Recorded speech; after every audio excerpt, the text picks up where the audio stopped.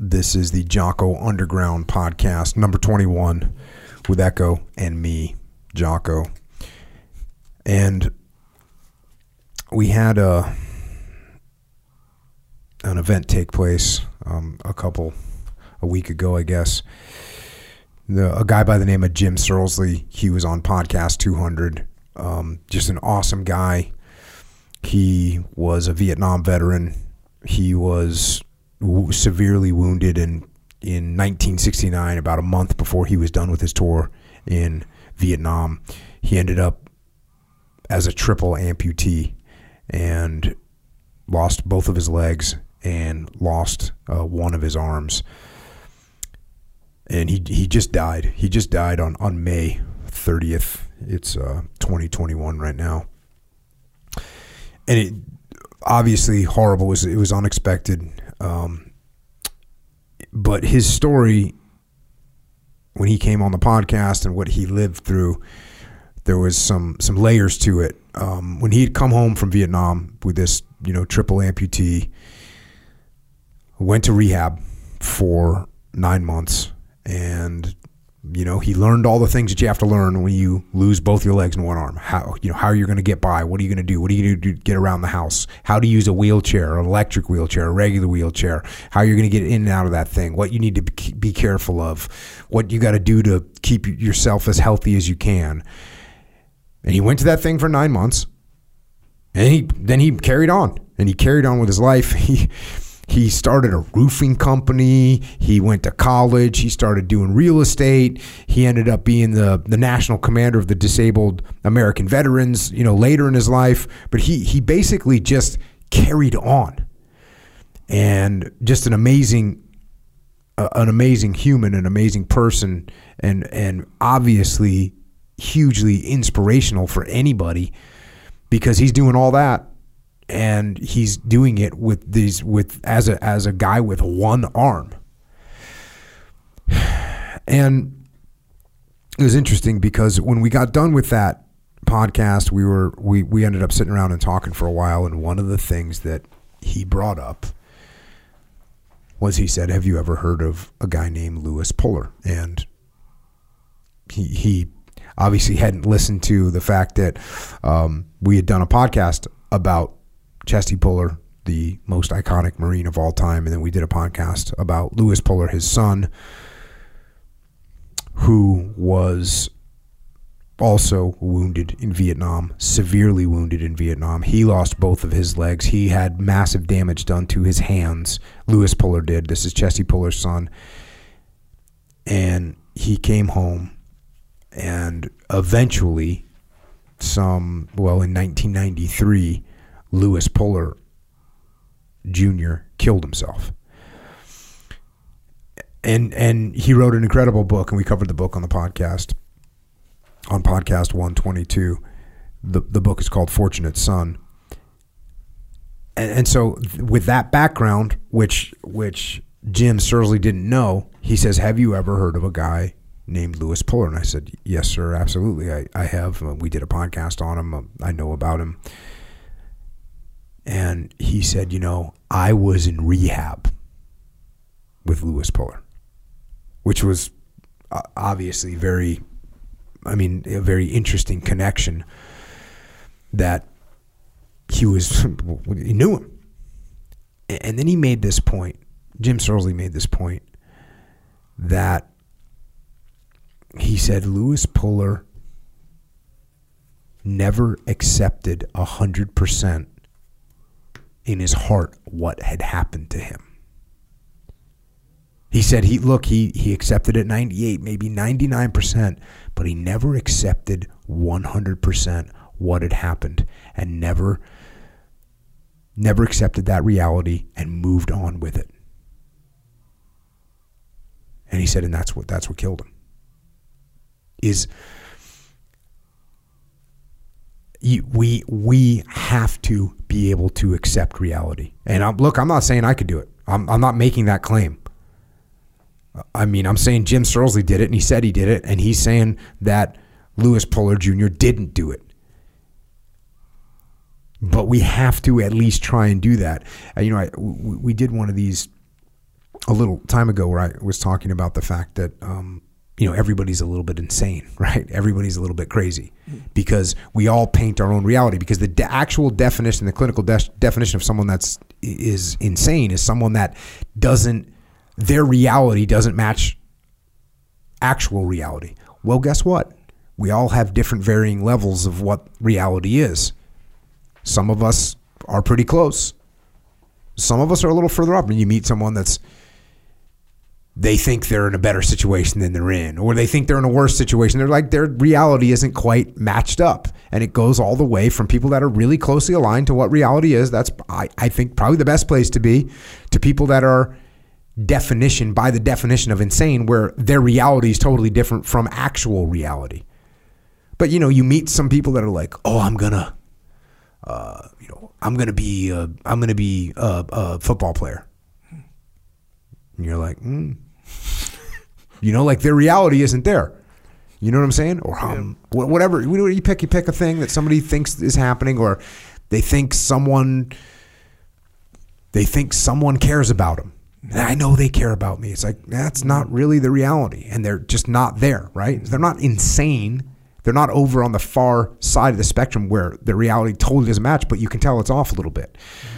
So we have the possibility of doing that as well when it comes to accepting reality and accepting where we're at 100% and accepting things the way they unfolded 100%. And again, I'm not trying to say I could do this. I have no idea. I've never been in a situation like that. But I'm going to say that we do have to look around. I've never been in that extreme of a situation, but I've been in some tough situations. And when you get in those tough situations, it doesn't help to keep that little 2%, 3%, 4%, 1% that's different from reality. It doesn't help. That little thing will eat away at you. When you wish that this wouldn't have happened, or you wish you would have made a different decision, you complain about it, you blame, other people, you blame the circumstances, and you get eaten up by that stuff. Stop doing that. Stop doing that. It's not beneficial to you. It's not beneficial to me. This is really a tenet of extreme ownership, right? I know I can't control everything, but I can control how I respond to it. I know bad things happened, and I could sit there and blame other people. I could wish that it didn't win a different way. I could wish that it would have never happened. I could wish I would have made a different decision. All those things. Don't do that. Stop wishing, stop complaining, stop blaming. Instead, be like Jim Searlesley, a freaking hero, and start doing. Start making things happen.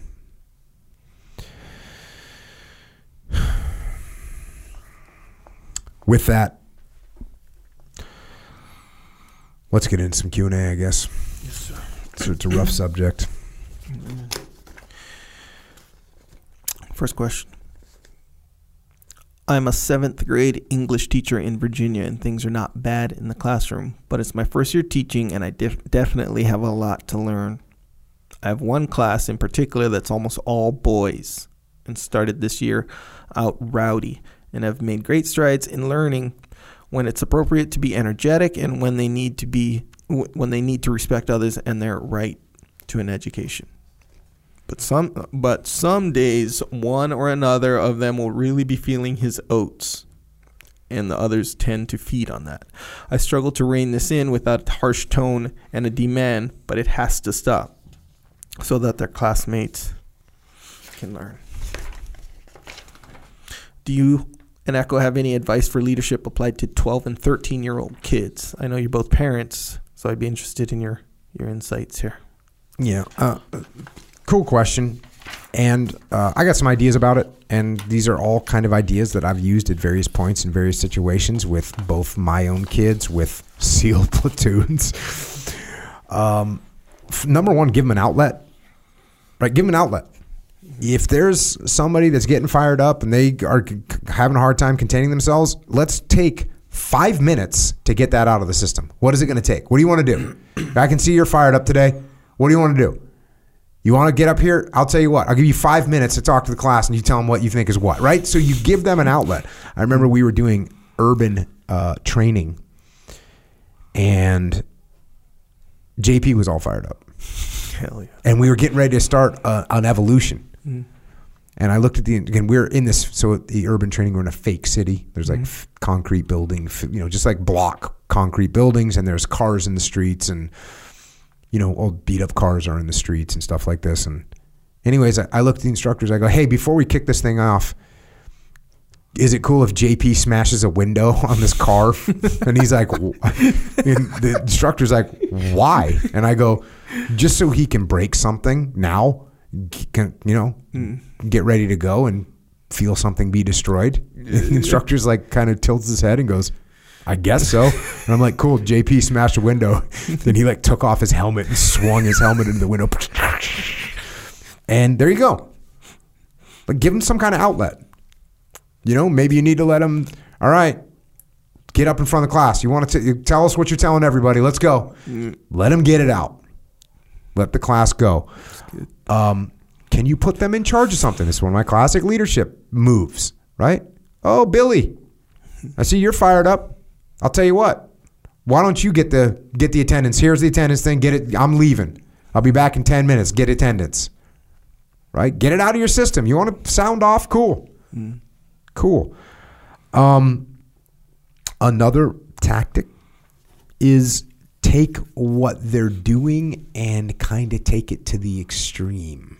I remember I was doing some reading to a class of kids, I guess a little bit younger than this, maybe like 5th, 6th grade. We're doing some Warrior Kid readings, and kids are all amped up, and I did the classic, like, how are you kids doing today? And they're like, good. I'm like, I couldn't hear you.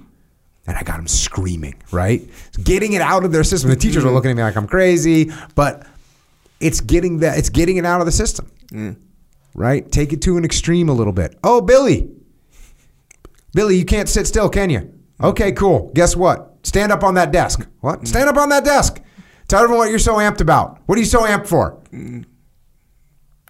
Let them get it out. I think the mistake that we make is trying to suppress it, right? Yeah. Hey, Billy, sit down now. It's like, hey, Billy, you want to keep moving around? Cool. Get up on your desk. Stand up on your desk. What are you saying? What do you mean? I mean, get up on your desk. Actually, your desk's too small. Get on my desk. Front of the classroom. Go. You see where I'm going with this? Let's have some fun. So those are like some little tricks, and all those basically have to do with releasing some of the energy, utilizing it to let it out, utilizing it so they actually have to be in charge of something. Another important thing is make sure you explain the why. Right? Why is this important? Why, you talk about the right to an education. Why is that important? Well, who cares? You're 13 years old. I don't care about an education. I don't understand what it's for. I know you're trying to control me, and I don't like that. I don't understand how this is beneficial to me. Math, reading, I don't understand. I want to fight people.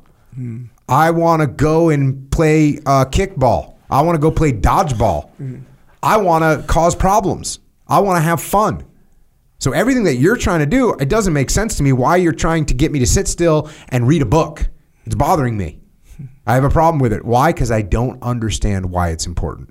So when you, as a teacher, say, hey, you know why it's important that you learn something? Because what do you want to do with your life? Let me ask you this. Do you want to clean toilets for the rest of your life? 0 people say yes to that. 0. Well, no, I don't want to do that. No, I don't do that. Okay. What do you want to do? I don't know, but I don't want to clean toilets. Okay, cool. Guess who cleans toilets? The people that don't finish high school. People that don't have an education. That's what you're going to end up doing. So what I need you to do is I need you to pay attention. Why do I want you to pay attention? Because I want to give you a weapon. Anyone here want a weapon? Yeah, we all want weapons. Guess what? I am a teacher, and I'm going to give you the most powerful weapon that you can have. the ability to think. That's the most important weapon that you have. This is what you're going to use to fight your way through life. Who thinks life's going to be easy? Raise your hand. Who thinks you're going to get your house handed to you on a silver platter? Who thinks you're going to get food handed to you on a... No one. No one's going to raise your hand. If you raise your hand, you're dumb. You're going to have to fight through life to get things. And you know what? You don't fight with your fists in that game. You don't fight with a knife in that game. You know what you fight with? You fight with your mind. And I am going to give you the weapon that you need to win that fight. So explaining the why, and I just gave you some examples of that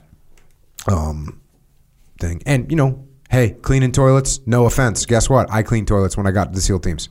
That's the way you do. That's what happens. That's what happens.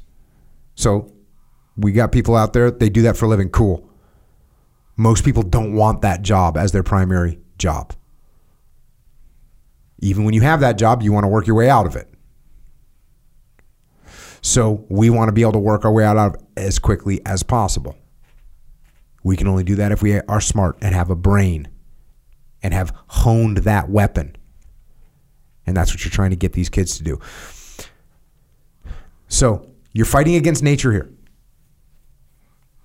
And I'm not saying you can't fight nature, because you can. You're going to have to impose some discipline at some point. But it's a lot easier to work with it. It's a lot easier to utilize it. It's a lot easier to take advantage of nature than it is to fight against it. You're going to have to compartmentalize it sometimes. You're going to have to put some controls on it for sure. But to the best of your ability, try and use it. And that's what I got. Classroom full of boys.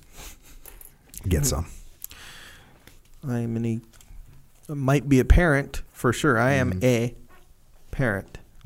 Actually, one of my boys, 15. But I can't say from any experience of mine that I would have any helpful advice, only because my 15-year-old is very respectful. He does not feel his oats, or as it were.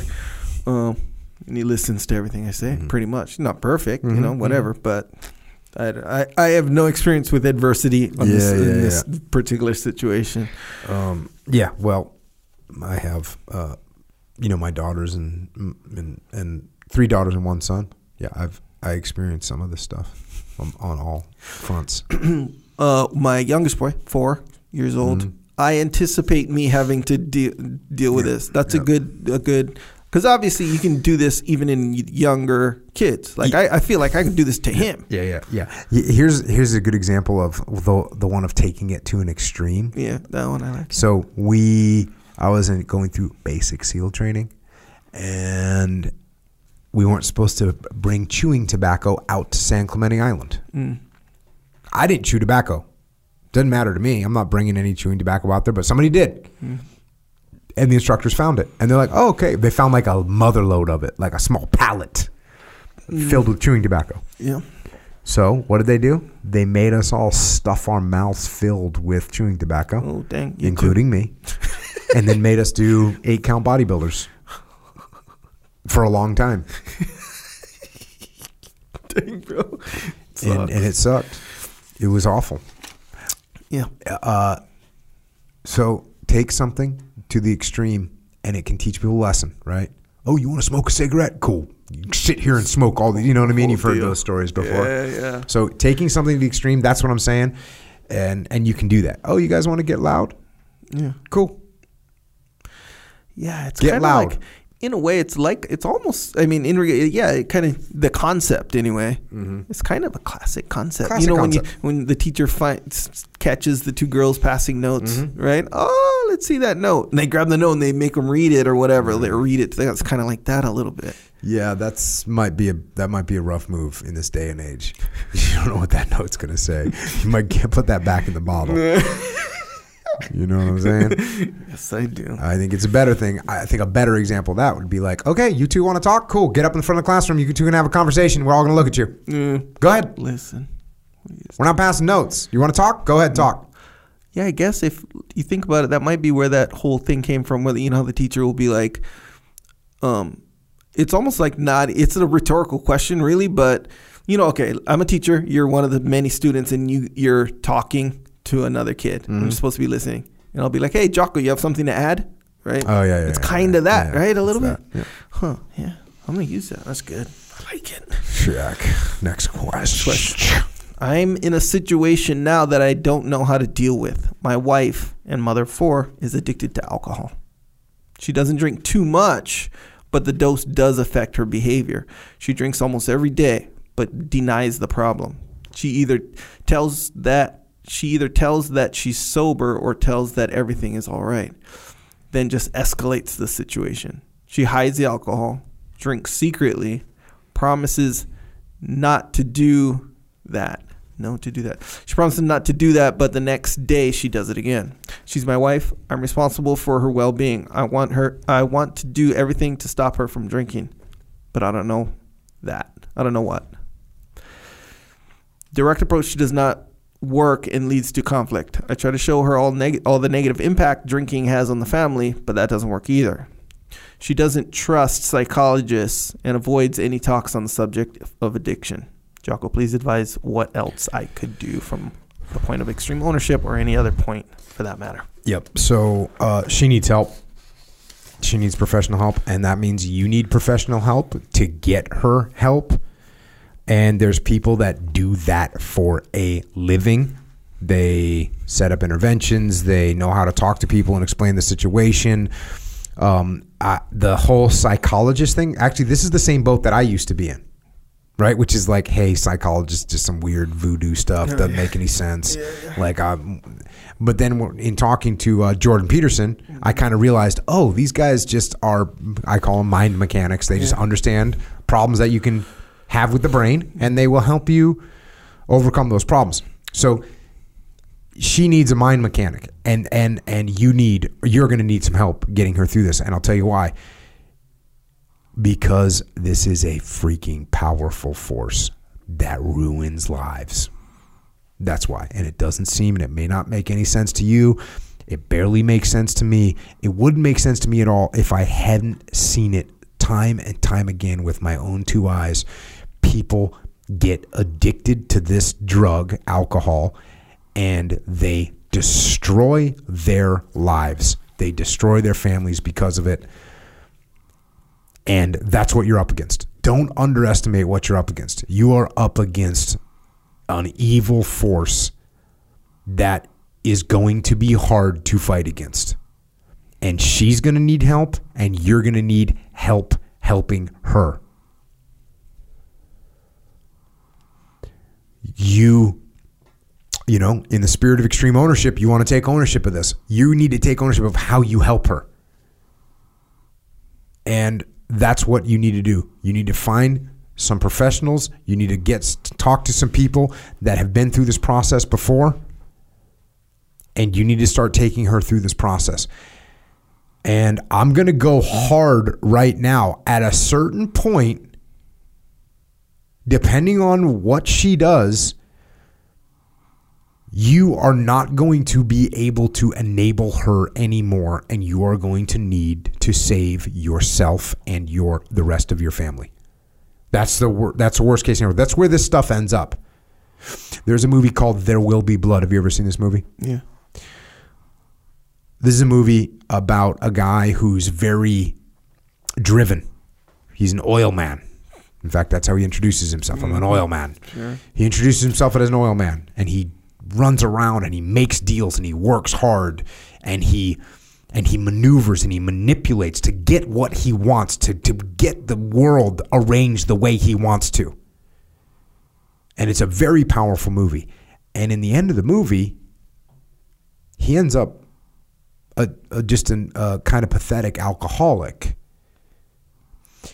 And the first time I saw it, it was, I don't know what year it came out, but the first time I saw it, I really hadn't had much close encounters with alcoholics in this way. And so I really didn't believe it. I had known a lot of alcoholics that were functional alcoholics. Mm-hmm. You know, they drink, they're in the SEAL teams, they drink, they show up to work, they're a little hungover, but they get the job done. and I only see them at work, so I don't see how it's impacting their family. I only see it for 2 years when I'm in a platoon with someone, and then they disappear and I don't see them anymore. And I go, oh yeah, oh that guy likes to drink. Yeah, no big deal. It's kind of a part of the culture, so I didn't get to see it up close and personal in the same way. Eventually I did in the SEAL teams. But with civilian people is where I saw it in a much more extreme way. And I saw that alcohol was something that can totally, regardless, because what didn't make sense to me in the movie is how can someone that's in this much control and this driven and this disciplined to make things happen and this smart to do all these maneuvers, no one that is that smart, that driven is going to let their life be destroyed by this freaking bottle of booze. Yeah. And it happens. And it happens all the time. So that's what you're up against. And listen, I've known guys in the SEAL teams. These are mentally tough people. These are disciplined people. And I've seen alcohol destroy their lives completely. And in sometimes cost them their lives. So this is not a situation where, hey, Jocko on the Underground podcast be like, oh cool, here's what you do, tell her this, tell her that, use the indirect method. You're going to need help in this battle, bro. That's what you're going to need. This is a satanic element that is powerful. And you're going to need help doing this. So there's a bunch of different places for information about this, and you can literally Google, my wife has a drinking problem. What should I do? Who can help me? And you will get contact information of people that are professionals that do this all the time, because you're going to need help against this enemy. We don't want to get to a point where you have to save your family and yourself from her by walking away. We don't want to let it get there. Hey, all this being said, I also know people who have confronted this demon and beat it. I have friends who have confronted this demon with their spouse. Their spouse had this demon in their lives. They confronted it and beat it. It can absolutely be done. But it is going to be a fight, and you're going to need support. Go get it. Bro, so true.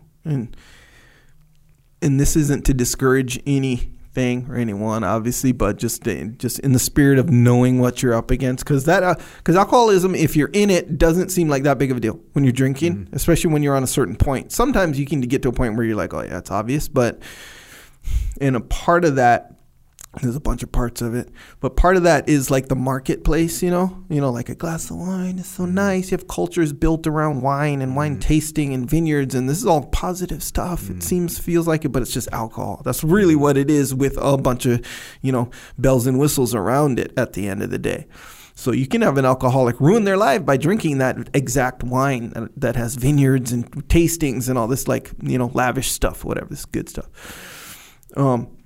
So the marketplace helps this alcoholism get stacked against you if you're trying to beat it, or if you're trying to help someone else beat it. There's that. And then on top of it, someone who doesn't want help is like, that's the hardest one right there. If it's one thing to be like, man, I can't, I need help with this drinking thing, or man, I drink too much, but I just, whatever. And if you ask them, hey, would you be interested? What would a life be like with no alcohol?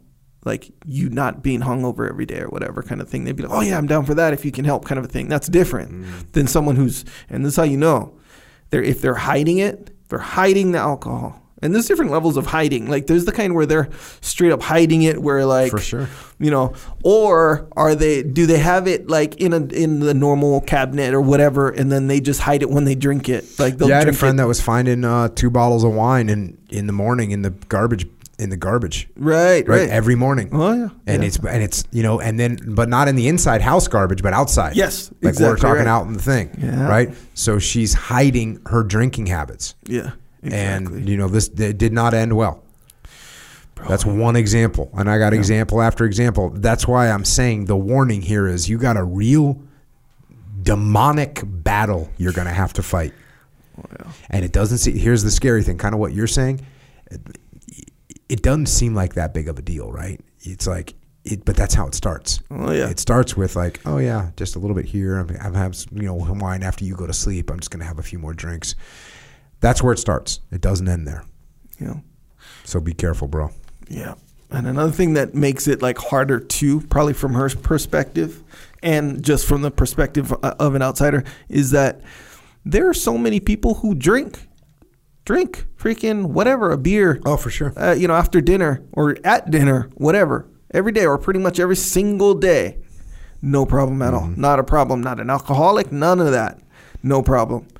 And so this lady, and I'm sure with millions of other people, they are in the zone of problem. Mm-hmm. Like someone in the family is straight up saying this is a problem. Yep. They're in the problem zone, but they don't feel like it. They feel like they're in the one beer at dinner zone. Yep. And they're mad at anyone else who would say otherwise. How do you know? What are you talking about? Yeah, you're not totally fine. I'm me. I know me. Kind of a thing. I still got up and did my job. That's not a problem. Yeah, exactly right. And but it doesn't work like that, So that's how wonky it can kind of get. And yeah, so at the end of the day, when you're like, you said that at the muster too one time, when you were like, I'm not a professional. You need to basically, your ownership has to be with getting this person help with a professional, all that. Yep.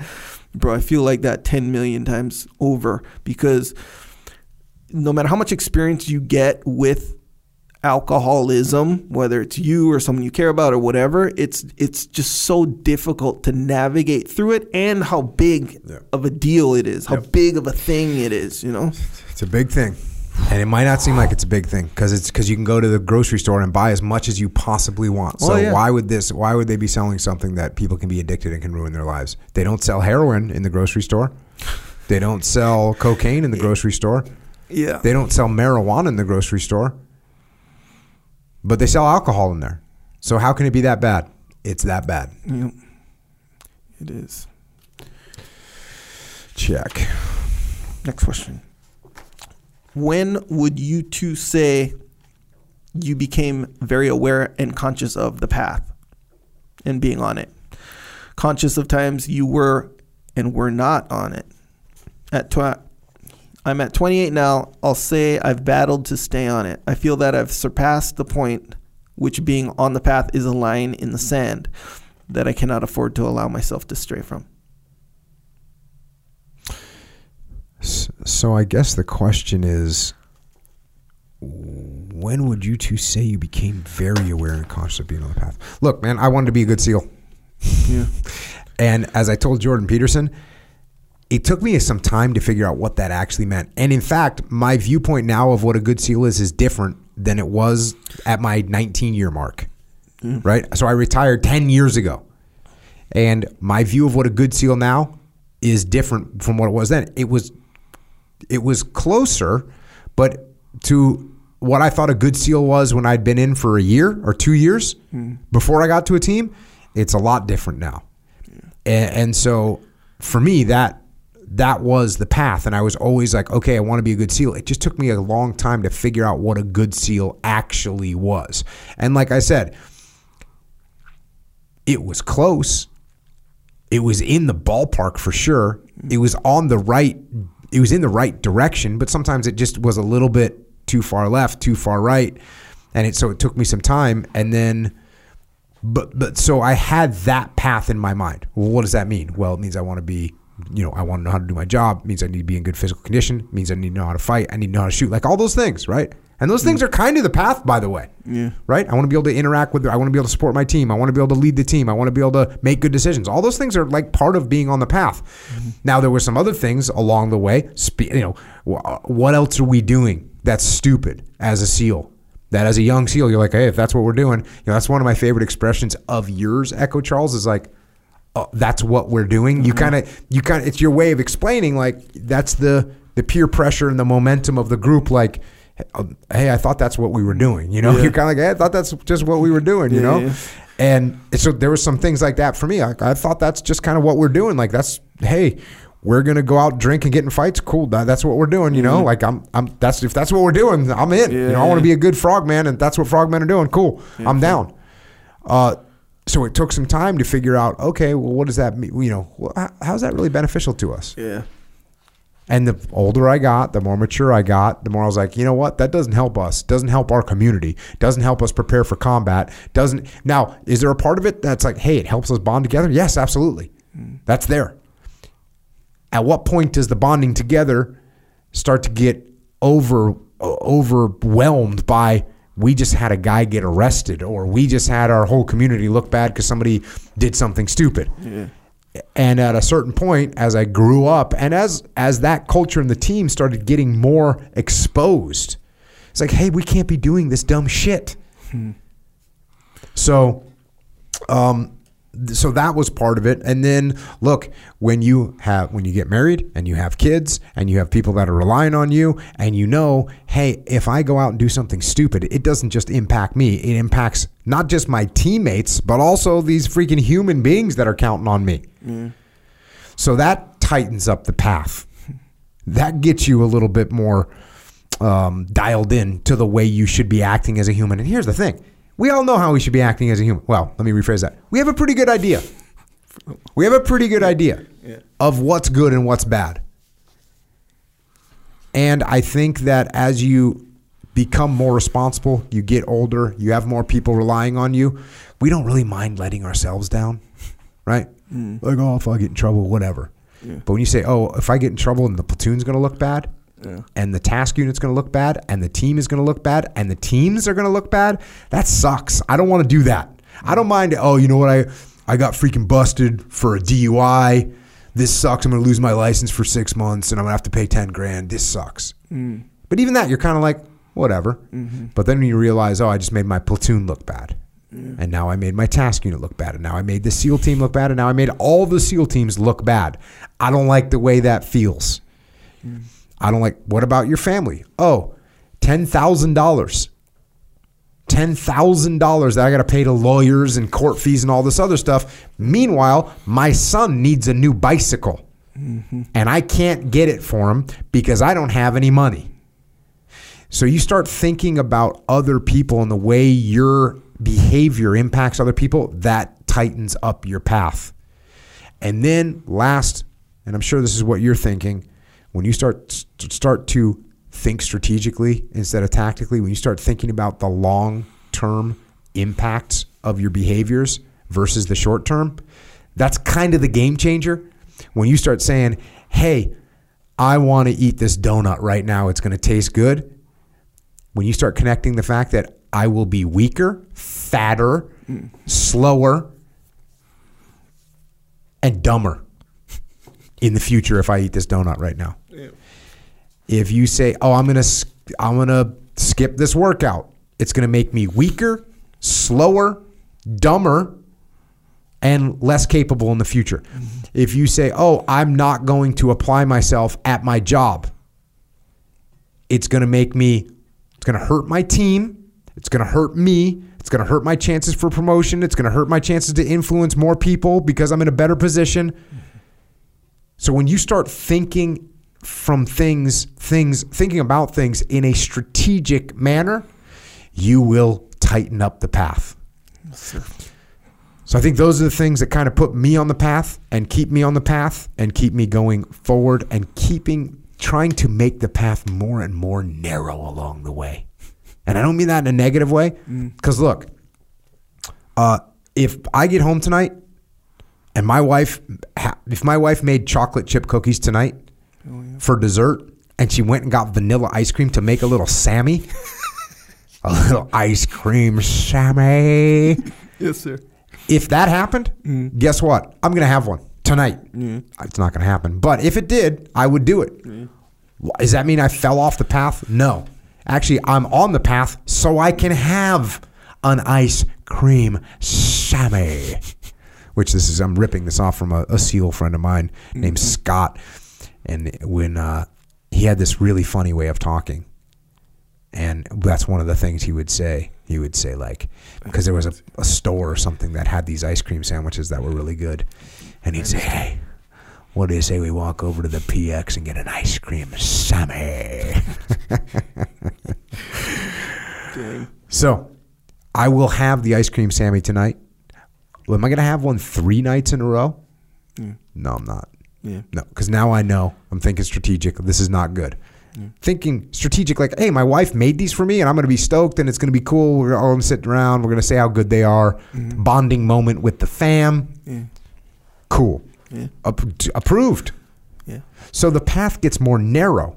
Doesn't mean you can't ever step off of it, but it means that you're more in check, and you go, you know what? We're doing some extra burpees in the morning because of that ice cream. Summer. Pay for that one. The understanding that there's a long game in play. That was, I mean, if in fact the question was when did I realize it, I feel like that's like was the final like click. You know, you have like a Rubik's cube or something. The final piece went into position. And the thing is, I kind of knew that's how it worked. I just didn't know that's how everything kind of works. You know, if you have a competition or something coming up, or you're saving money to go buy something, like you understand that. You understand, yeah, if I spend this $5 on freaking, you know, some arbitrary thing, I'm not going to save my money to buy that thing that I've been saving it for, you know. So you kind of know to stand the path in ways, you know, for that long game kind of a thing. But the long game is essentially everything. It is everything. And that long game is long. Not the kind like, let me save my money for the summer. No. It's, bro, like, what does your money situation look like in, like, you know how they say 10-year plan or whatever? But I used to be like, hey, yeah, that's cool. That's good. But that's kind of a nerdy thing to be thinking about, you know, when you're like this young guy just trying to lift, you know? So, it just didn't really... I don't know. It wasn't as clear, you know. Yeah. But then after a while, and obviously with your rhetoric, constant rhetoric, Yeah, I kind of remember you assembling that information over time, and eventually being like, it was like before we were recording a podcast, we were talking about something. And you're like, this is the biggest impact to me. Is I understand the strategic picture instead of just looking at the tactical picture all the time. The long game versus the short game. Yeah. I think that's a key component of the path. There's another one that I just recently, like, you know, you think you see something, you're like, oh, yeah, cool. And then you see it, you're like, wait a second. That thing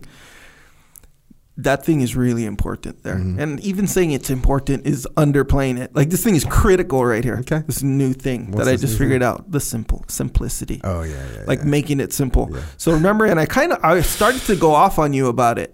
Not on you, like scolding you, but right before we started training, and we had to train. So I was like, I could tell you were just like, whatever. But I'm not into listening right now. Yeah, exactly. That's how it felt. But you oversimplify stuff. And like, for real, oversimplify stuff.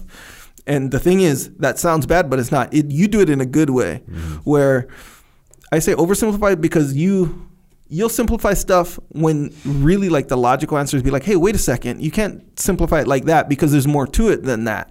But the thing is, to you, you're like, no, there's not. No, there's not. But the thing is, in human nature, as being a normal human being in society, yes, there kind of is. But then you're just like, well, actually, there is, yeah, because you chose to put those other things in there. Yeah. So, like, you know how, like, how do you wake up at 4:30 every day? Or how do you, how do you wake up in the morning and all this stuff? And then you go, yeah, the way you wake up at 4:30 every single day is you wake up at 4:30 every single day. Set your alarm clock and then get out of bed when it goes off. And then, so I used to always laugh at that. Oh, that's a fun answer, like whatever. And then, but in the back of my mind, I'm like, but Jocko, there's way more to it than that, And everyone's going to see that. Everyone's going to see right through your dumb thing, and they're just going to kind of, might even be dismissive and be like, whatever. Like, we all know, normal human beings know that there's more to it than that.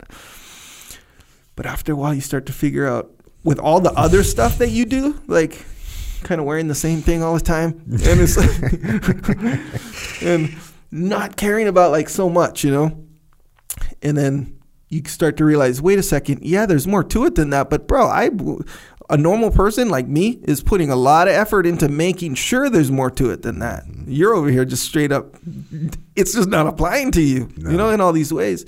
I'm like, man. So it's almost like you kind of got to let go of certain things, which is hard to do just as a normal person. Yeah. I would say you're accurate. I'd say the word oversimplify is not quite right. I can't think of a better, but you are right, but it's not quite the specific It's almost like a truly simplify. You know, like Yeah. you truly simplify things, which that makes me sound like, oh, I'm over here. I'm truly simplifying. I'm not trying to say that, but yes, you are right. It is important to look at things. And really, you know what that is? That's actually a strategic move.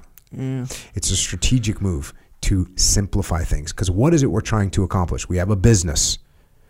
What are we trying to do? Well, we're trying to get the fourth quarter results to ball. You know what I mean? Like you can break it down like that. Or you can be like, we're trying to make the best product that the consumer will buy and it will provide them the service they need. That's what we're trying to do. And everything else that we're doing, fourth quarter, third quarter earnings, all those things, we get it. Yeah. They're there.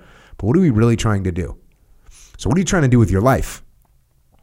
You know, what are you trying to do with your life? Where are you trying to go? And if you understand where you're trying to go and you understand it in a truly simplified way, it makes all your decision-making process a lot easier. Yeah. Because it's really easy to say, you know what? I want to be very healthy and I want to be capable for my whole life. Yeah. That's my goal. Okay, cool. What do we got to do to get there? Yeah. Does sitting around on the couch watching another Netflix show help me towards that goal? No, it doesn't. Yeah. So we're not doing it. We watched 1 this week. Cool. We don't need to watch 9 tonight. Does the donut help us on that simple goal? No, it doesn't. Mm.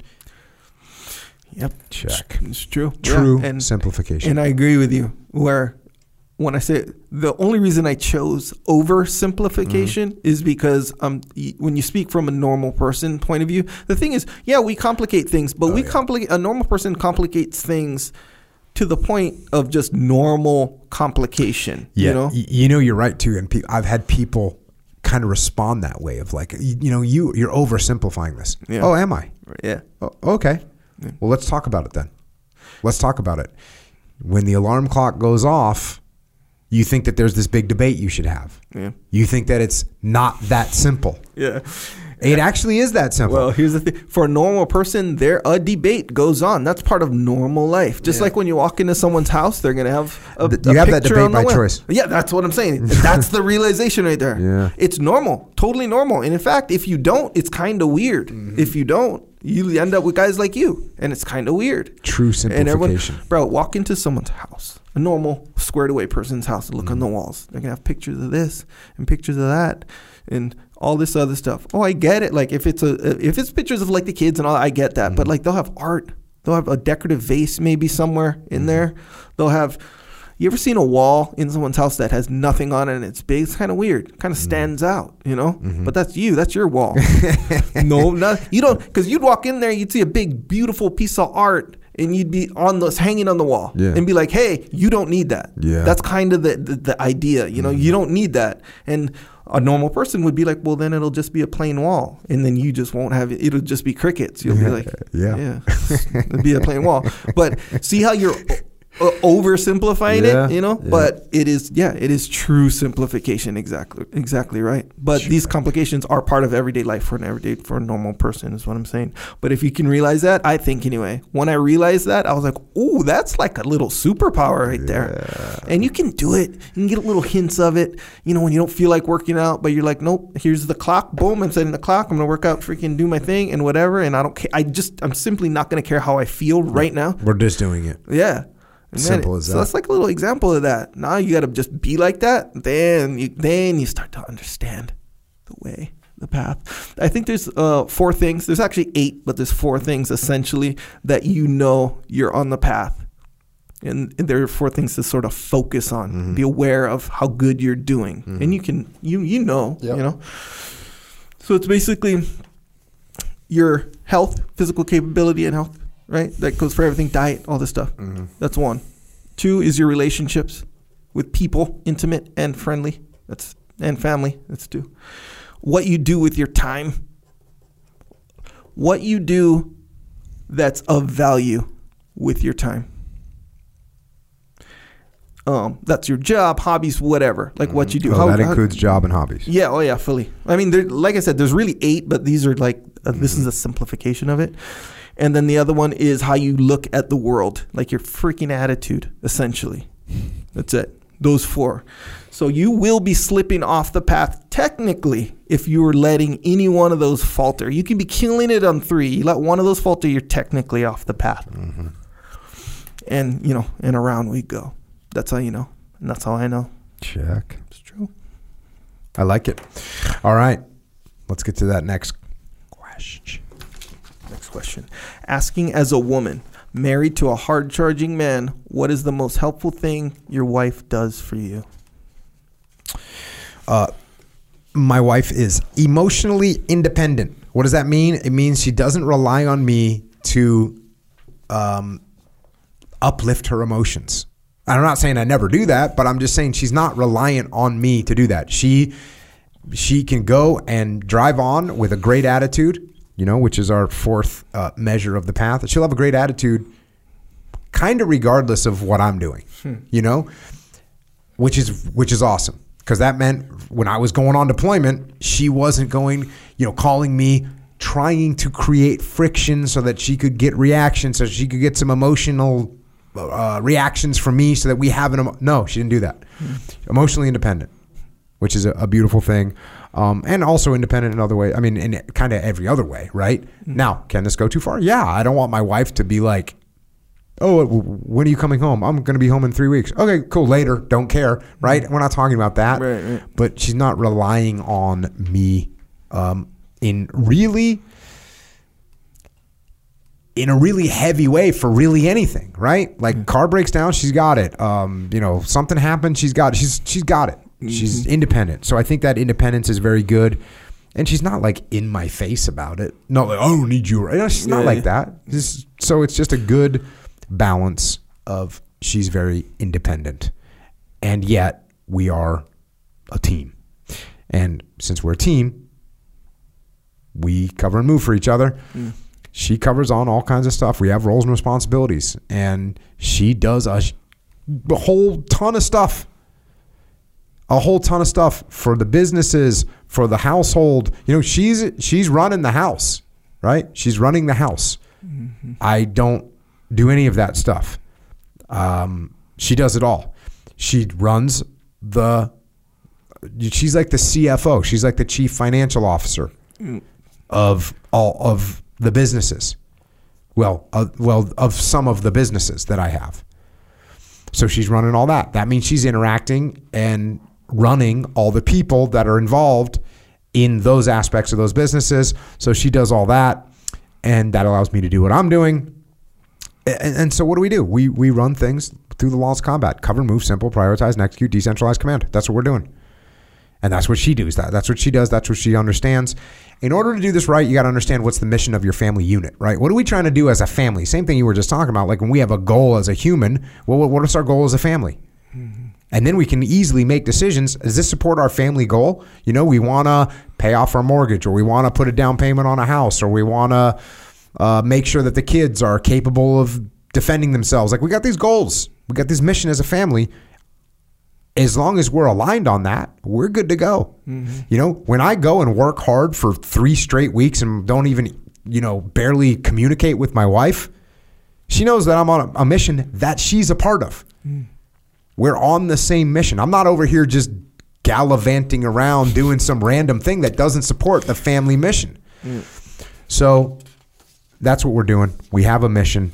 We're on the mission. The mission is understood, and what we do is in support of that mission. That's what my wife does for me. All kinds of helpful things. I guess it asks for the most helpful thing. I mean, I guess I listed too many of them. Yeah. She does a lot. Yeah, that's kind of hard one, because when you're like, oh yeah, she does this, but wait a second, that's not more helpful than this other thing that she does or whatever. And it kind of, but yeah, I think as a woman married to a hard charging man, it's kind of like, it is cool to get like what other women wives are doing successfully, Yeah, what can you take off his plate? Right? What can you take off his plate? Yeah. Yeah, that's a big And it's the same thing for the husband. What can I take off my wife's plate? Yeah. Because she's getting dragged in, beat down by, especially when the kids were younger. Oh, yeah. When the kids were younger, it's like, hey, what can I take off your plate? Bro, my kids are now old enough to go to jiu-jitsu right at like the basically end of business, right? Like the 4 o'clock, 4:30 time frame. So we started doing that, bro. Never seen my wife so happy about that one because of how much she does, you know? Oh, yeah. I come home, the house is all like spick and span. Yeah. Like she's, and not the kind like, oh, because she had to do it, just because, hey, I can, you know how much stuff I can do, you know? Bruh, yeah, it's true. All right. Last question. Jocko, Echo, you've talked about the steps to take to deal with altercations should the occasion arise. Avoid, de-escalate, and or jiu-jitsu in that order. But what should someone do if another person, maybe a friend or family, or even an unassuming bystander gets into danger, i.e. some drunkard on the train, before and during the threshold of violence? Well, obviously the same things are going to apply in terms of what we're doing. We're going to start with some nonverbal de-escalation, meaning, you know, make your presence known a little bit. Maybe you step into a situation, you let people let this drunkard or bum or whatever criminal see that you're there and that you're paying attention. So it's sort of a nonverbal thing. Mm-hmm. Maybe we have to do the verbal again, this is the same thing. Just because it's someone else, I'm still doing the same thing. I'm not going to let some weaker person get abused or taken advantage of or injured or whatever, right? We're not letting that happen. So we're doing the same steps, whether it's towards me or whether it's towards someone else. So we're going to de-escalate, right? A verbal de-escalate. First, you know, sort of a presence, then a verbal de-escalation. And how do you do that? Try and humanize the situation, right? We think we need to go for like the, hey, you better back off. That's escalation, right? It's better to go, hey, man, it's not worth it, man. She's, you know, she's not worth it or whatever. Mm-hmm. Hey, dude, don't worry about it. We're getting off the train next stop. You know what I mean? Let's just de-escalate. Let's humanize. Let's create some distance and control the distance, right? So how do we back away from someone, get away from them? We don't, hey, man, why don't you just come with me? Let's walk over here. Let's get away from this guy. He seems a little crazy. Yeah. What can you create for dead space, right? What can you put between you and this person? Mm-hmm. Can you get a park bench between you? Can you back away down the subway and get those, go to a different car? What can you do to create distance or dead space? Something that's going to be an obstacle for this person's going to have to overcome. Look around for some weapons, right? Like what do you see? Where do you see on them? Are you checking their hands? Are you checking their pockets? Are you seeing if they got a bulge in their pocket or whatever? So maybe they're carrying something. Are their hands hidden, right? What's going on? Identify weapons for you. Like, okay, what's the status of your weapon? Do you need to, start to think about how you're going to draw your weapon if you have a weapon, which hopefully you do.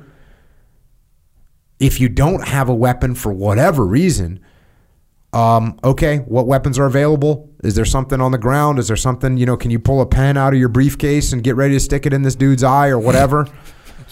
So identify whatever weapons can be used. We don't want to go into and you got to anticipate that the other person's going to have weapons. Unify and direct the crowd, right? So there's a crowd of people. Start saying, hey, let's back away from this. Start to unify the crowd. And get backup if you can, hey, bro, if this guy makes a move, we're going to have to do something. Yeah, I got you. You know what I mean? So unify the crowd, give the crowd some direction, isolate the individual. Again, creating dead space. Notify the police, right? Hey, call 911 right now. This guy's out of control. Mm-hmm. And if you don't do that, they're going to have their phone out, but they're not going to be calling the police. They're going to be videoing this idiot and videoing you. Continue to de-escalate. Back away, get people out of the way, expect the unexpected. You got to expect people are going to have a knife with them. That you got to expect. If you're going to get an altercation, you're about to get stabbed. That's what you got to expect. Because it's real easy to think, I'll take this guy. Yeah. Guess what? He's got a freaking shank in his pocket, and he's going to stick it into your kidneys. So it's not worth it. Avoid at all costs. If the dude charges and you got to do something, you do everything you can as fast as you can to take him out. That's what you do. Yeah. Finish it. Yeah, I'm glad you said that about the de-escalation where, in my old job, that was the whole deal, just de-escalation. If you're doing it right, I think. Yeah. Be nice. As Dalton once said. Yes, sir. That is correct. Be nice until it's time to not be nice. Yep. But most of the time, it's rarely ever time to not be nice. Rarely. I mean, it happens 100%, especially when you're dealing with drunkard on the train or something like this. Yeah, for sure. But most of the time, being nice de-escalates.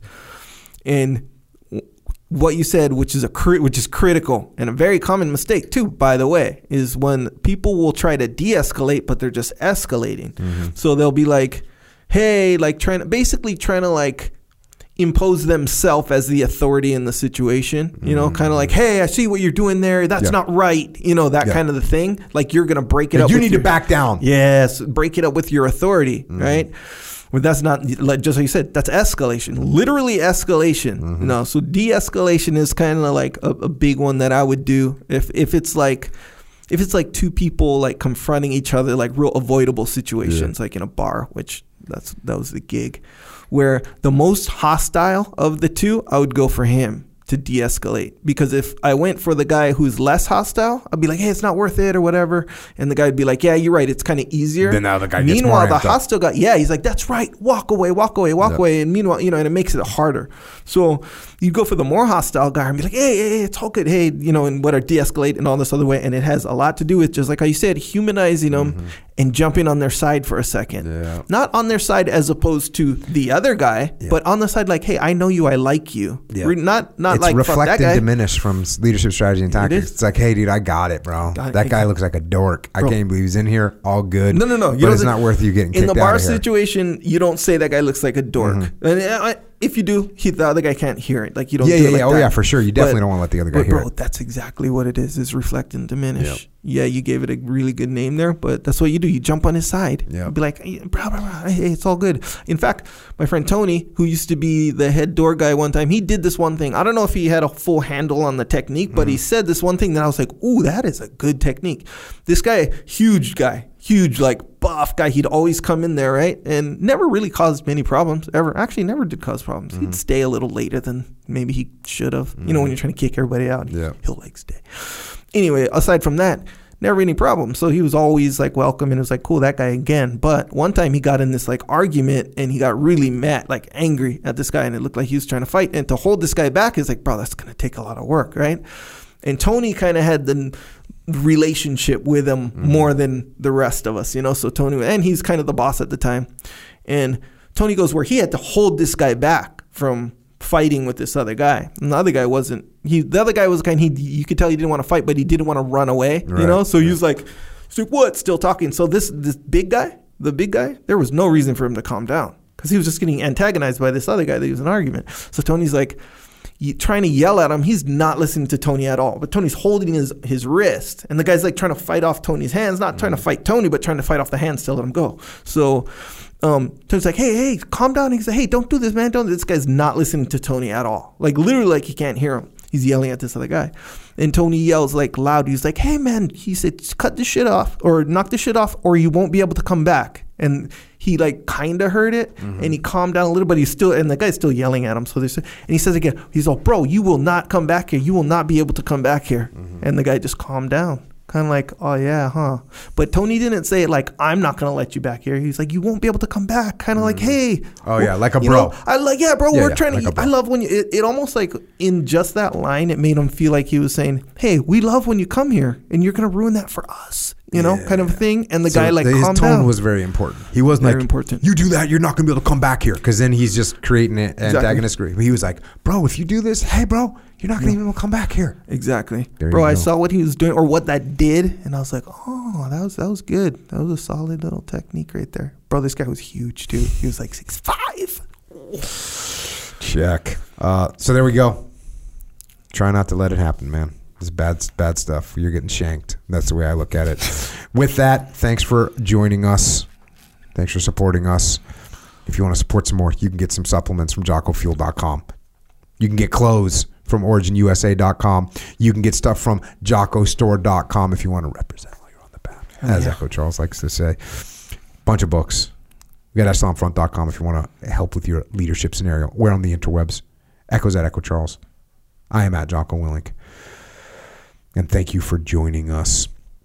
in our little sovereign space that we own. We, us, all of us, together, the underground, where we will always remain free. And until next time, this is Echo and Jocko